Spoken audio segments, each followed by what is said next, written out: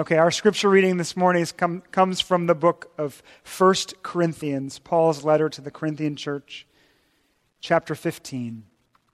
1 Corinthians chapter 15, starting in verse 20. But in fact, Christ has been raised from the dead, the first fruits of those who have fallen asleep. For as by a man came death, by a man has come also the resurrection of the dead. For as in Adam all die, so also in Christ shall all be made alive, but each in his own order. Christ the firstfruits, then it is coming, those who belong to Christ. Then comes the end, when he delivers the kingdom to God the Father, after destroying every rule and every authority and power. For he must reign until he has put all enemies under his feet. The last enemy to be destroyed is death. This is the word of God. Would you pray with me? God, we come before your holy word with great awe and reverence, knowing that you have spoken supernaturally into this world, that you have given us your very words, that we would see you, know you, and trust you. And God, especially as we approach this topic, I pray that you're speaking to us, that you're comforting us. God, where the road is a little bit hard this morning, that you would be there. God, where we need to step out in faith, that you by the Holy Spirit would guide our steps. But primarily, God, that you would set our sights on heaven, that we would be full of joy for the life that is to come. We ask this by the word, by the name of God our Father.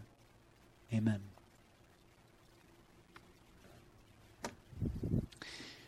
So, I don't know how old I was, probably 14, 13, something like that. My dad took my brother and I on a hike. It wasn't really a hike, though. It was more of a walk. But it was a different kind of walk than we'd ever done, because it was to this old abandoned train tunnel out in the middle of nowhere in Washington State. And he took us to the head, the opening of this train tunnel. And we looked down, and he had told us about it. He told us that it goes a half mile down. It's not used anymore. And you look and you stare into that darkness, that pitch black, and you try to see the end, and of course you can't. It's too far. There are too many bends in the road and the train tracks. And we looked down there, and he said, okay, we're going to go. We're going to walk down, and we're going to make it out. There will be a light at the end of the tunnel, a literal light at the end of a tunnel. There are no more trains on this track. It's okay. You will be safe. But my brother and I are standing on the edge, looking in, going, you are no way. There's no way we are going to do that. The thought of walking in the pitch black like that, not knowing what we encounter, not knowing if we would make it out, absolutely terrified us. Death, in a sense, looms like that dark tunnel. But with death, we do not have the option to stand back and just consider it. We know it is coming, and so we ask on the fly, now, is it safe? Is there a light at the end? Is there good after? After. Woody Allen loves to talk and think about death for some reason, and he said this a couple decades ago. I always see death's head lurking. I could be sitting at Madison Square Garden at the most exciting basketball game, and they're cheering, and everything is thrilling, and one of the players is doing something very beautiful, and my thought will be, he's only 28 years old, and I only wish he could savor this moment in some way, because, this is as good as it's going to get for him. The fundamental thing, he said, behind all motivation and all activity is the constant struggle against annihilation and against death. That's kind of dark. But maybe that's you. Maybe you think a lot about what's coming. It looms large and dark and scary. You think about it all the time. What will happen to me? I would say that you need peace. Perhaps you don't think about it. You are on the opposite end of the spectrum. You're too busy to think about that. Too much going on. Death is way too far in the distance. And maybe with this you think, and what is death anyway? Are we really going to go on after this? Or are we just going to, that's it, nothing. Once you're dead, you're dead. Or at the very least you think, I'm going to go where all the good people go. Maybe that's you. I would say you need to wake up. Or you're something else altogether. You know that it is in this darkness, even in the darkness of death, that you will find the light. But you need to hear it again. You need the truth. My brother and I eventually followed my dad into the tunnel, and it was darker and scarier even than we thought. At one point, my dad thought he heard a train coming. He really did, and he was high-stepping it out of there, but it didn't. We survived. There was a light at the end of the tunnel, and it was more glorious than we could have believed. Can we say the same about our death? Can we approach our death in the same way that even knowing that it is dark, there will be light coming? There is good after. Our question this morning is, what happens when we die? Let's approach it with reverence this morning. And 3 points. We're going to be all over the map with the scriptures, but we do have 3 points to guide us. 1, the problems of death. 2, the hope of death. And 3, the impact of death. 1, the problems of death. The problems of death. So we're going to start in 1 Thessalonians 4:13. You can flip there if you want to, or I can just read it for you. 1 Thessalonians 4:13. This is Paul speaking to a church there. But we do not want you to be uninformed, brothers, about those who are asleep, that you may not grieve as others do who have no hope. Have you heard him say that before? What is he talking about? What's the context there? Well, if you think about it, it's actually very sad. It was a time of mourning for the people there. He was writing to people who were grieving, right? The people there had believed that Jesus was coming back. These were Christ followers. They believed that someday Jesus was going to come back, but that someday was really soon, like within their lifetimes, but especially before any of them died. They felt like they were guaranteed this. And then the first Christian dies. And it would have been utterly devastating. Yes, because it upended their view of when Christ was coming and how he was coming, but probably mostly because they were desperately sad.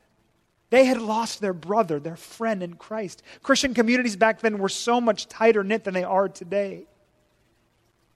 I lost my friend, my brother, my sister. We thought that Jesus conquered death. Paul is ministering in this verse to the grieving. In other words, for them, death was a problem. Death was a problem. I think you know that this has not changed. Death is problematic. It is problematic for everyone, no matter who you are. My favorite song from the musical Hamilton, it's on Broadway right now. It's sung by the historical figure Aaron Burr, infamous former vice president. And he sings a song called Wait for It. And there's this beautiful line where he says, death doesn't discriminate between the sinners and the saints, and we keep living anyway. Death does not discriminate. You could be a sinner, you could be a saint. Whoever you are, it is inevitable. And it is final. There is no coming back. Once you die on this earth, you pass on forever. That is a problem. There is something internally distressive about that. Something inside of us that says, no, I don't want that. Listen, animals don't want to die. They try to avoid death, that's true. Humans want to live forever. That is very distinct. Alan Lightman, he is a professor over at MIT. He has appointments in science and the humanities, and he wrote this at one point in his life. To my mind, it is one of the most profound contradictions of human existence that we long for immortality. Indeed, fervently believe that something must be unchanging and permanent, when all of the evidence in nature argues against us. I certainly have such a longing. Either I am delusional or nature is incomplete. Either I am being emotional and vain in my wish for eternal life for myself and for my daughter, or there is some realm of immortality that exists outside of nature. Death is inevitable. It's final. That is a problem. That's not the only problem with death. Death seems to undercut meaning itself. If death is really all that there is at the end of our lives, how can we live this life out meaningfully? If things that just end after 7 decades or less, how can we work? How can we create and love meaningfully? Listen again to Woody Allen. He says this very starkly. Death is absolutely stupefying in its terror, and it renders anyone's accomplishments meaningless. As Camus wrote, it's not only that he dies or that man dies, but that you struggle to do a work of art that will last, and then realize that the universe itself is not going to exist after a period of time. And then he ends this way, those issues must be resolved within each person, religiously or psychologically or existentially. We are faced with death. It is inevitable. It is final. And we are considering our lives. How do we live now? Is there any meaning to what we do here today? That is a problem. Inevitability, finality, meaning. They are problems. But if I were to ask any of you or anyone on the street, what's the problem with death? You would probably just say something like, it's terrible. It is terrible to die. It is terrible to lose a loved one. When C.S. Lewis's wife passed away, he described it as an amputation. An amputation. Nicholas Walter Storff, he's a philosopher at Yale, when his son tragically passed away, he wrote, it's the neverness that is so painful.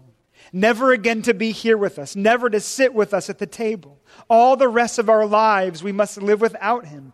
Only our death can stop the pain of his death. What is he saying? What's the problem? Death is not right. It is so terrible that it seems unnatural. And Christianity comes in and it says, that's correct. Yes, you are right. Death is not right. Christianity teaches that the reason that death feels so unnatural is because it is. Here's the truth of the word, the baseline truth about death in the world. When God created the world, He did not create it with death. It was not in His plan. Everything was good, and that meant there was no death in it. Death was woven into the fabric of the universe when Adam and Eve sinned, when they believed the lie of Satan. Now, a lot went wrong at that point, but the glaring thing, the worst thing to come from the sin of man was death itself. The Apostle Paul says in 1 Corinthians 15 that death is the last thing that will be defeated because it is the greatest evil. And so I think that we can say very easily this morning that death is not just a problem, it is the problem. We long for something other than this. We long for more. More time to work and create and enjoy this world. More time with our children, our wives, our husbands, our friends, our siblings. Death is a problem for which we ache for a solution. But I would say that is a good thing. That is where we need to be. Maybe our question really isn't, what happens when you die? But why am I asking this question in the first place? Let's try to give the answer now in our second point, to the hope of death. The hope of death, I mean that. Listen to 1 Thessalonians 4:13 again. But we do not want you to be uninformed, brothers, about those who are asleep, that you may not grieve as others do who have no hope. Okay, he's talking about them being asleep. Why did he do that? Why would he talk about believers who are dead being asleep? Did he not understand the science behind death? Well, he probably didn't, but he understood what dead meant. He got that. People knew when people died what was really going on. Hearts stopped beating, lungs stopped breathing. So why in the world would he say that they're just asleep? It is because for Paul, death was not the end. One woman who was struggling with cancer in her last days, she wrote a blog, an entire blog that was called this: Death is not dying. Death is not dying. And that is because she knew the truth that there is an after death, a post-death. But that's actually not a good way to say it, because when we die, there will be a reversal of death. And it will begin instantly. When we finally slip off into our physical slumber, the Bible says that something astounding will happen. Death is not the end. Death is simply a door, an entrance into something better. Better than anything we can imagine. Because when you die, you will meet Him. I wish I could wait to say this at the end. Rhetorically, I just want to hold off on this and tell you what it's like to be at the end. But I can't wait. You must know that when you die, if you are a believer in Christ, you will go to be with Him in paradise. He's on the cross. Jesus is on the cross, and He's speaking to the two men on each side of Him, both nailed to the cross. And He says to the one, "Today you will be with me in paradise." We have no idea what that man did. We have no idea the sins that he committed in his life, and yet Christ forgave him on the spot, and He promised him paradise. We must expect the same. No purgatory, no soul sleep, your sins forgiven, your adoption secure. Jesus will not wait to take you home to be with Him forever. And it will be goodness upon goodness. It will be delight upon delight. Psalm 16:11, memorize this. In your presence there is fullness of joy. At your right hand there are pleasures forevermore. No more guilt, no more fear, no more pain, no more mourning. What happens when you die? If you trust on Jesus, you will reign in joy. And we could end it right there, but it goes on. This is not the end state. This is a spiritual state. We believe that you go through that door. Once you die, you go through the door and you are rushed into eternity with Jesus and you are in paradise. But that is not the end. What Paul says in 1 Corinthians 15 is that we must also, at the appointed time, receive new bodies. Glorified bodies. When Jesus returns, we will become physical again. 1 Corinthians 15:35. But someone will ask, how are the dead raised? With what kind of body do they come? You foolish person, what you sow does not come to life unless it dies. And what you sow is not the body that is to be, but a bare kernel, perhaps of wheat or of some other grain. He's saying that death, that our body, when our bodies die, that's not the end. The bodies that we have now, this is not what we are going to end up with, but we will end up with bodies. I don't know of another religion that teaches that we will be both spirit and body in the afterlife. Our bodies now are too corrupted, too weak. But when Jesus comes, He will restore us, renew us. We will become perfect. 1 Corinthians 15:50. I tell you this, brothers, flesh and blood cannot inherit the kingdom of God, nor does the perishable inherit the imperishable. Behold, I tell you a mystery. We shall not all sleep, but we shall all be changed in a moment, in the twinkling of an eye at the last trumpet. For the trumpet will sound, and the dead will be raised imperishable, and we shall be changed. For this perishable body must put on the imperishable, and this mortal body must put on immortality, when the perishable puts on the imperishable, and the mortal puts on immortality. The easiest way to say it is that we are going to become like Jesus. We will have bodies like the resurrected and glorified Christ. We will be perfected spirit and flesh. Now, I just want to unpack this a little bit more because I think it's fun and I think it's helpful. First, our bodies will be imperishable. You've been hearing me say that. He says it more clearly in 1 Corinthians 15:42. So it is with the resurrection of the dead. What is sown is perishable. What is raised is imperishable. And what does that mean? Our bodies will never break down. We will not get old or sick. We will not get cancer. We will not die. Johnny Erickson taught as a quadriplegic, has been since she was 18 years old. She longs for the day when she will receive her new body. Listen to her. I can still hardly believe it, she says. I, with shriveled, bent fingers, atrophied muscles, gnarled knees, and no feeling from the shoulders down, will one day have a new body, light, bright, and clothed in righteousness, powerful and dazzling. Can you imagine the hope this gives someone who has a spinal cord injury like me, or someone who is cerebral palsied, brain injured, who has multiple sclerosis? Imagine the hope this gives someone who is manic depressive.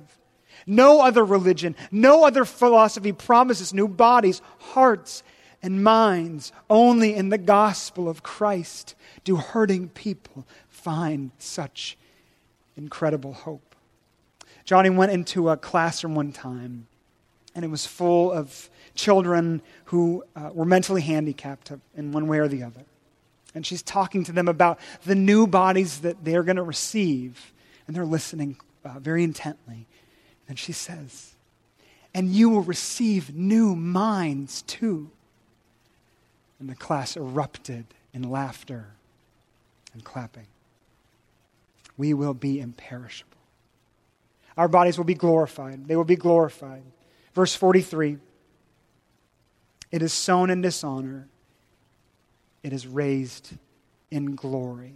Now, we don't really know what this means. Wayne Grudem thinks that this means something like a physical beauty, but it's not like we understand it here. To be glorified is to have a radiance that I think comes from an internal righteousness. It is a beauty that we do not really understand, cannot even really picture, though C.S. Lewis tried to do it. He tried to do it in his book, The Great Divorce, probably my favorite book of all time. He talks about a man who has come from hell to meet these heavenly beings. And the man at the end of the book sees a figure in the distance, coming in procession, that he can barely describe. Listen to his description. I cannot now remember whether she was naked or clothed. If she were naked, then it must have been almost visible penumbra of her courtesy and joy, which produces in my memory the illusion of a great and shining train that followed her across the happy grass. If she were clothed, then the illusion of nakedness is doubtless due to the clarity with which her inmost spirit shone through the clothes. For the clothes in that country are not a disguise. The spiritual body lives along each thread and turns them into living organs. A robe or a crown is there as much as one of wearer's features as a lip or an eye. But I have forgotten, he says, and only partly do I remember the unbearable beauty of her face. It will be beautiful in ways we do not understand. We will have bodies of glory. Last, we will be powerful. Verse 43 again. It is sown in dishonor. It is raised in glory. It is sown in weakness. It is raised in power. We have no idea what this means, to be raised in power. But you can get some idea from it by contrasting it with weakness. We will not be weak. We will not be fragile. We will be strong mighty, unbreakable. Remember this as you grow old, as our bodies wither and waste away, what we will be in the future. Is all that true?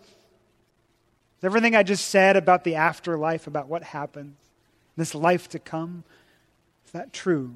When we die, are we going to be raised to new life if we've trusted on Christ to be with Him instantly in paradise? And then when He comes back with new glorified bodies, is that true? There are people who scoff at this idea, of course, of a glorious eternal existence with God in heaven. But listen, this doubt has existed from the beginning. This is why chapter 15 in 1 Corinthians exists. Because men and women inside the church and outside of it doubted it. They doubted that you could be raised to new life. So Paul sets them straight. 1 Corinthians 15:12. Now, if Christ is proclaimed as raised from the dead, how can some of you say that there is no resurrection of the dead? And listen, if there is no resurrection of the dead, then not even Christ has been raised. And if Christ has not been raised, then our preaching is in vain and your faith is in vain. You hear what he's saying? He's saying, we don't think that we can be raised from the dead. There's no way that people can rise up out of their graves like you're talking about.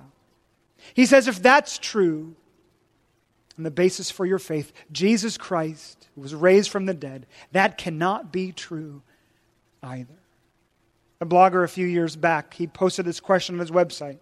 He said, if you had a time machine, awesome, you got a time machine, and you traveled back in history 2,000 years to about a year after Jesus' death and supposed resurrection, and you went to His tomb, and you opened it, and you found Him there, not resurrected, still dead.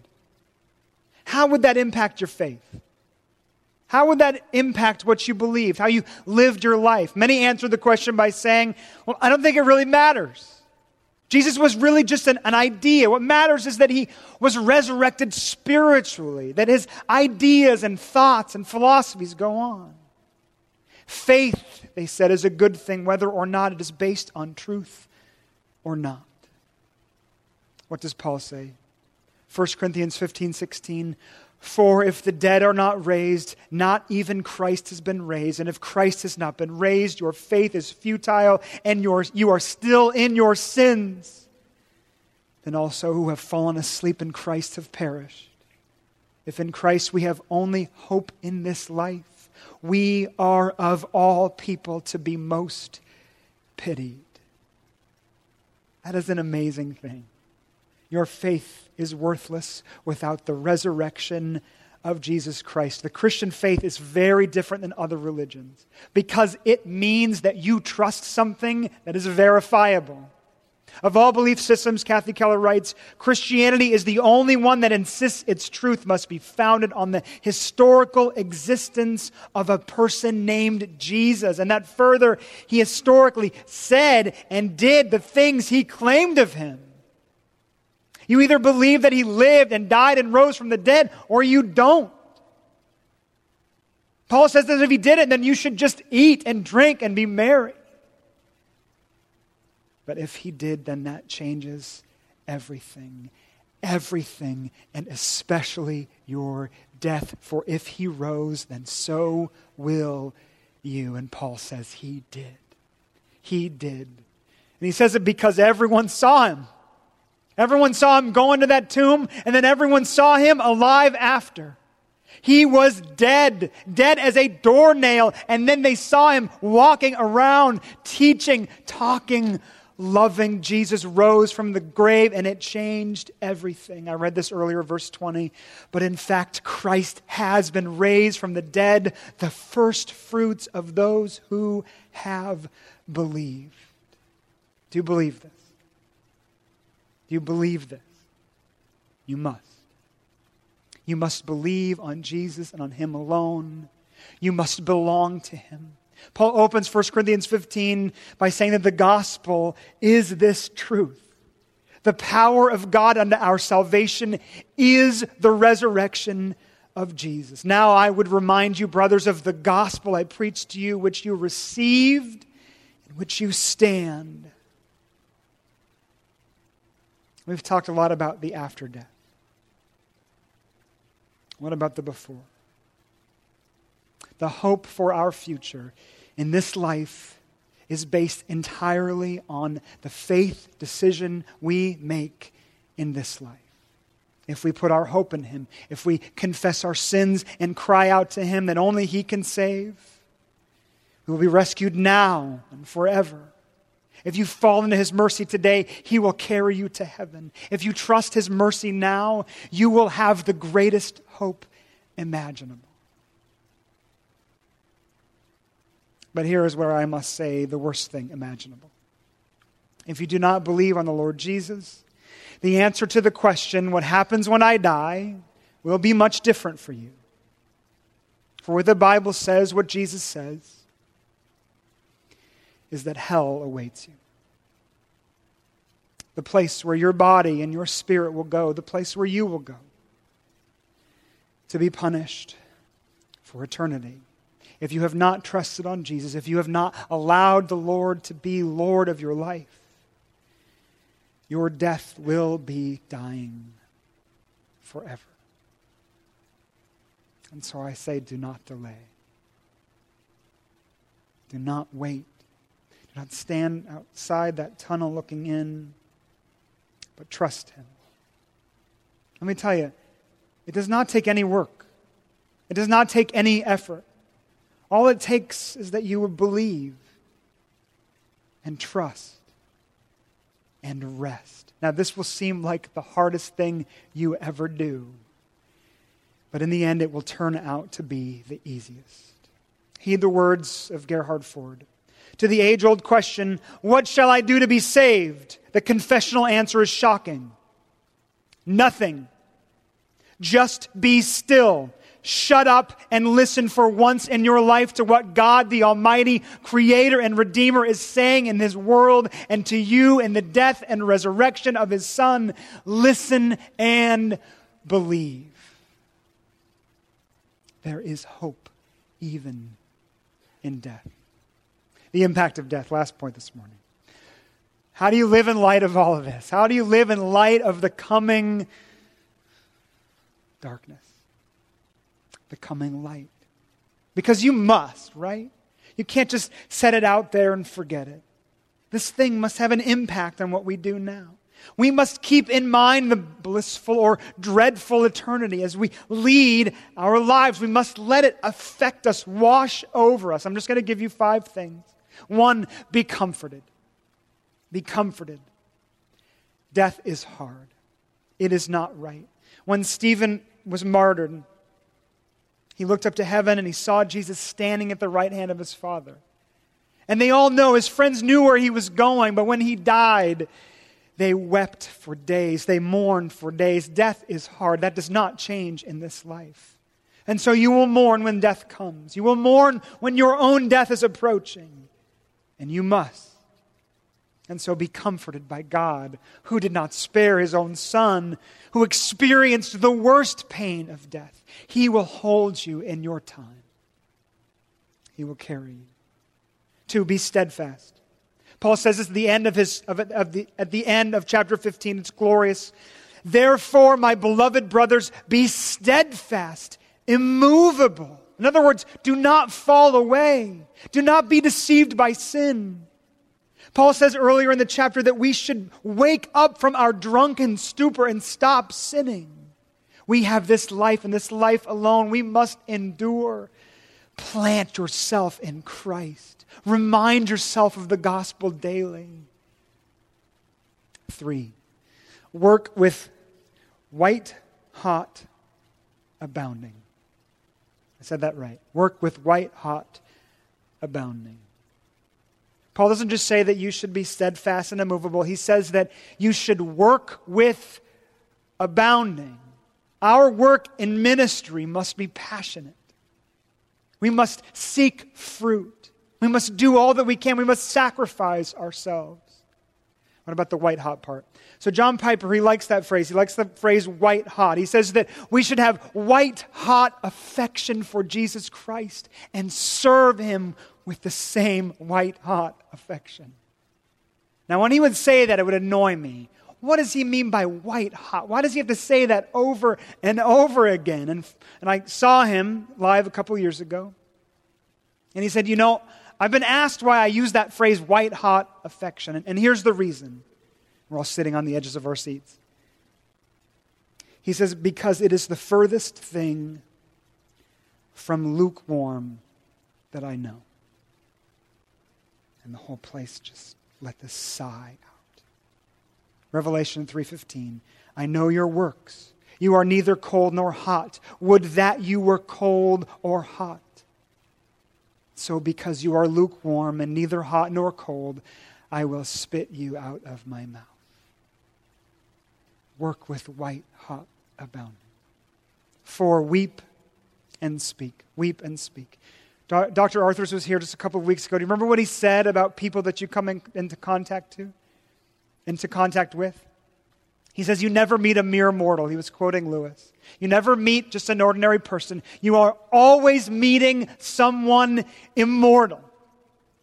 Many of the people that we are coming into contact, all of the people we are coming into contact are immortal, and many of them do not know Jesus, and they are going to hell. Have you wept over this? A friend of mine used to weep in the back of the college service that I led music at. He would weep for the people in front of him who did not know Christ. Have you wept? Have you let it motivate you to speak the truth of the gospel? Last, live your life with great joy. Live your life with great joy. I had a conversation with someone a few weeks ago. He's not a believer, and he was talking to me about faith. It was really beautiful how I was speaking about it. And he was really fascinated with it. And he said that he was envious. He was envious of the life of faith. He didn't believe, but he wanted to, because he knew that if he did, that he would have great hope. Hope that this life was not all that there was. Hope that he would see his family in heaven. And this challenged me. He is right. We should be a people who live with great joy. This does not mean that we stop mourning, but we do not mourn, as Paul says, as those who have no hope. For since we believe that Jesus died and rose again, even so, through Jesus, God will bring with him those who have fallen asleep. Friends, brothers, and sisters, do you believe that truth? May it guide you today. May it motivate you today. May it bring you great joy today. At the end of Lord of the Rings, Sam asks Gandalf this question. I've probably said this before. I'm going to read the whole thing this time. Is everything sad going to come untrue? End of the Lord of the Rings. Gandalf replies, what's happened to the world? A great shadow has departed. And then he laughed. And the sound was like music or water in a parched land. And as he listened, the thought came to Sam that he had not heard laughter, but the pure sound of merriment for days upon days without count. It fell upon his ears like the echo of all the joys he had ever known. But he himself burst into tears. Then as sweet rain will pass down, a wind of spring, and the sun will shine out the clearer, his tears ceased. His laughter welled up. And laughing, he sprang from his bed. How do I feel? He cried. Well, I don't know how to say it. I feel. He waved his arms in the air. I feel like spring after winter, and sun on the leaves like trumpets and harps, and all the songs I have ever heard. Friends, what will happen when you die? I pray that you will see Jesus face to face in paradise. Let's pray. God, may these things now direct us and guide us as we go to the table of mercy laid out for us. God, I pray for those who are struggling with death right now. For those who have recently or maybe a long time ago lost a loved one.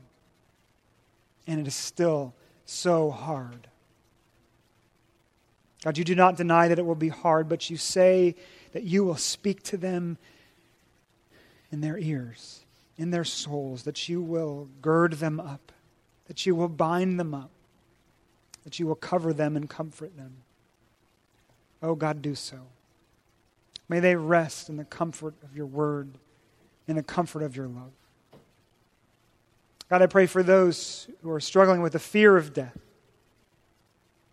Remind them of heaven. May they believe this truth, not just what I said, but what you have said in your word. May they be comforted. May they live their lives with joy. And God, finally, for those who do not believe, I pray with them. I pray with them that they would trust on Christ finally. That they would allow their faith to push them out onto that bridge. That they may see that it will hold them up. Because it will. And we know that it will because you, the Son of God, Jesus Christ, our King, our Lord, you rose from the dead. You defeated death forever. God, may we celebrate that now as we come to the table. In Jesus' name, amen.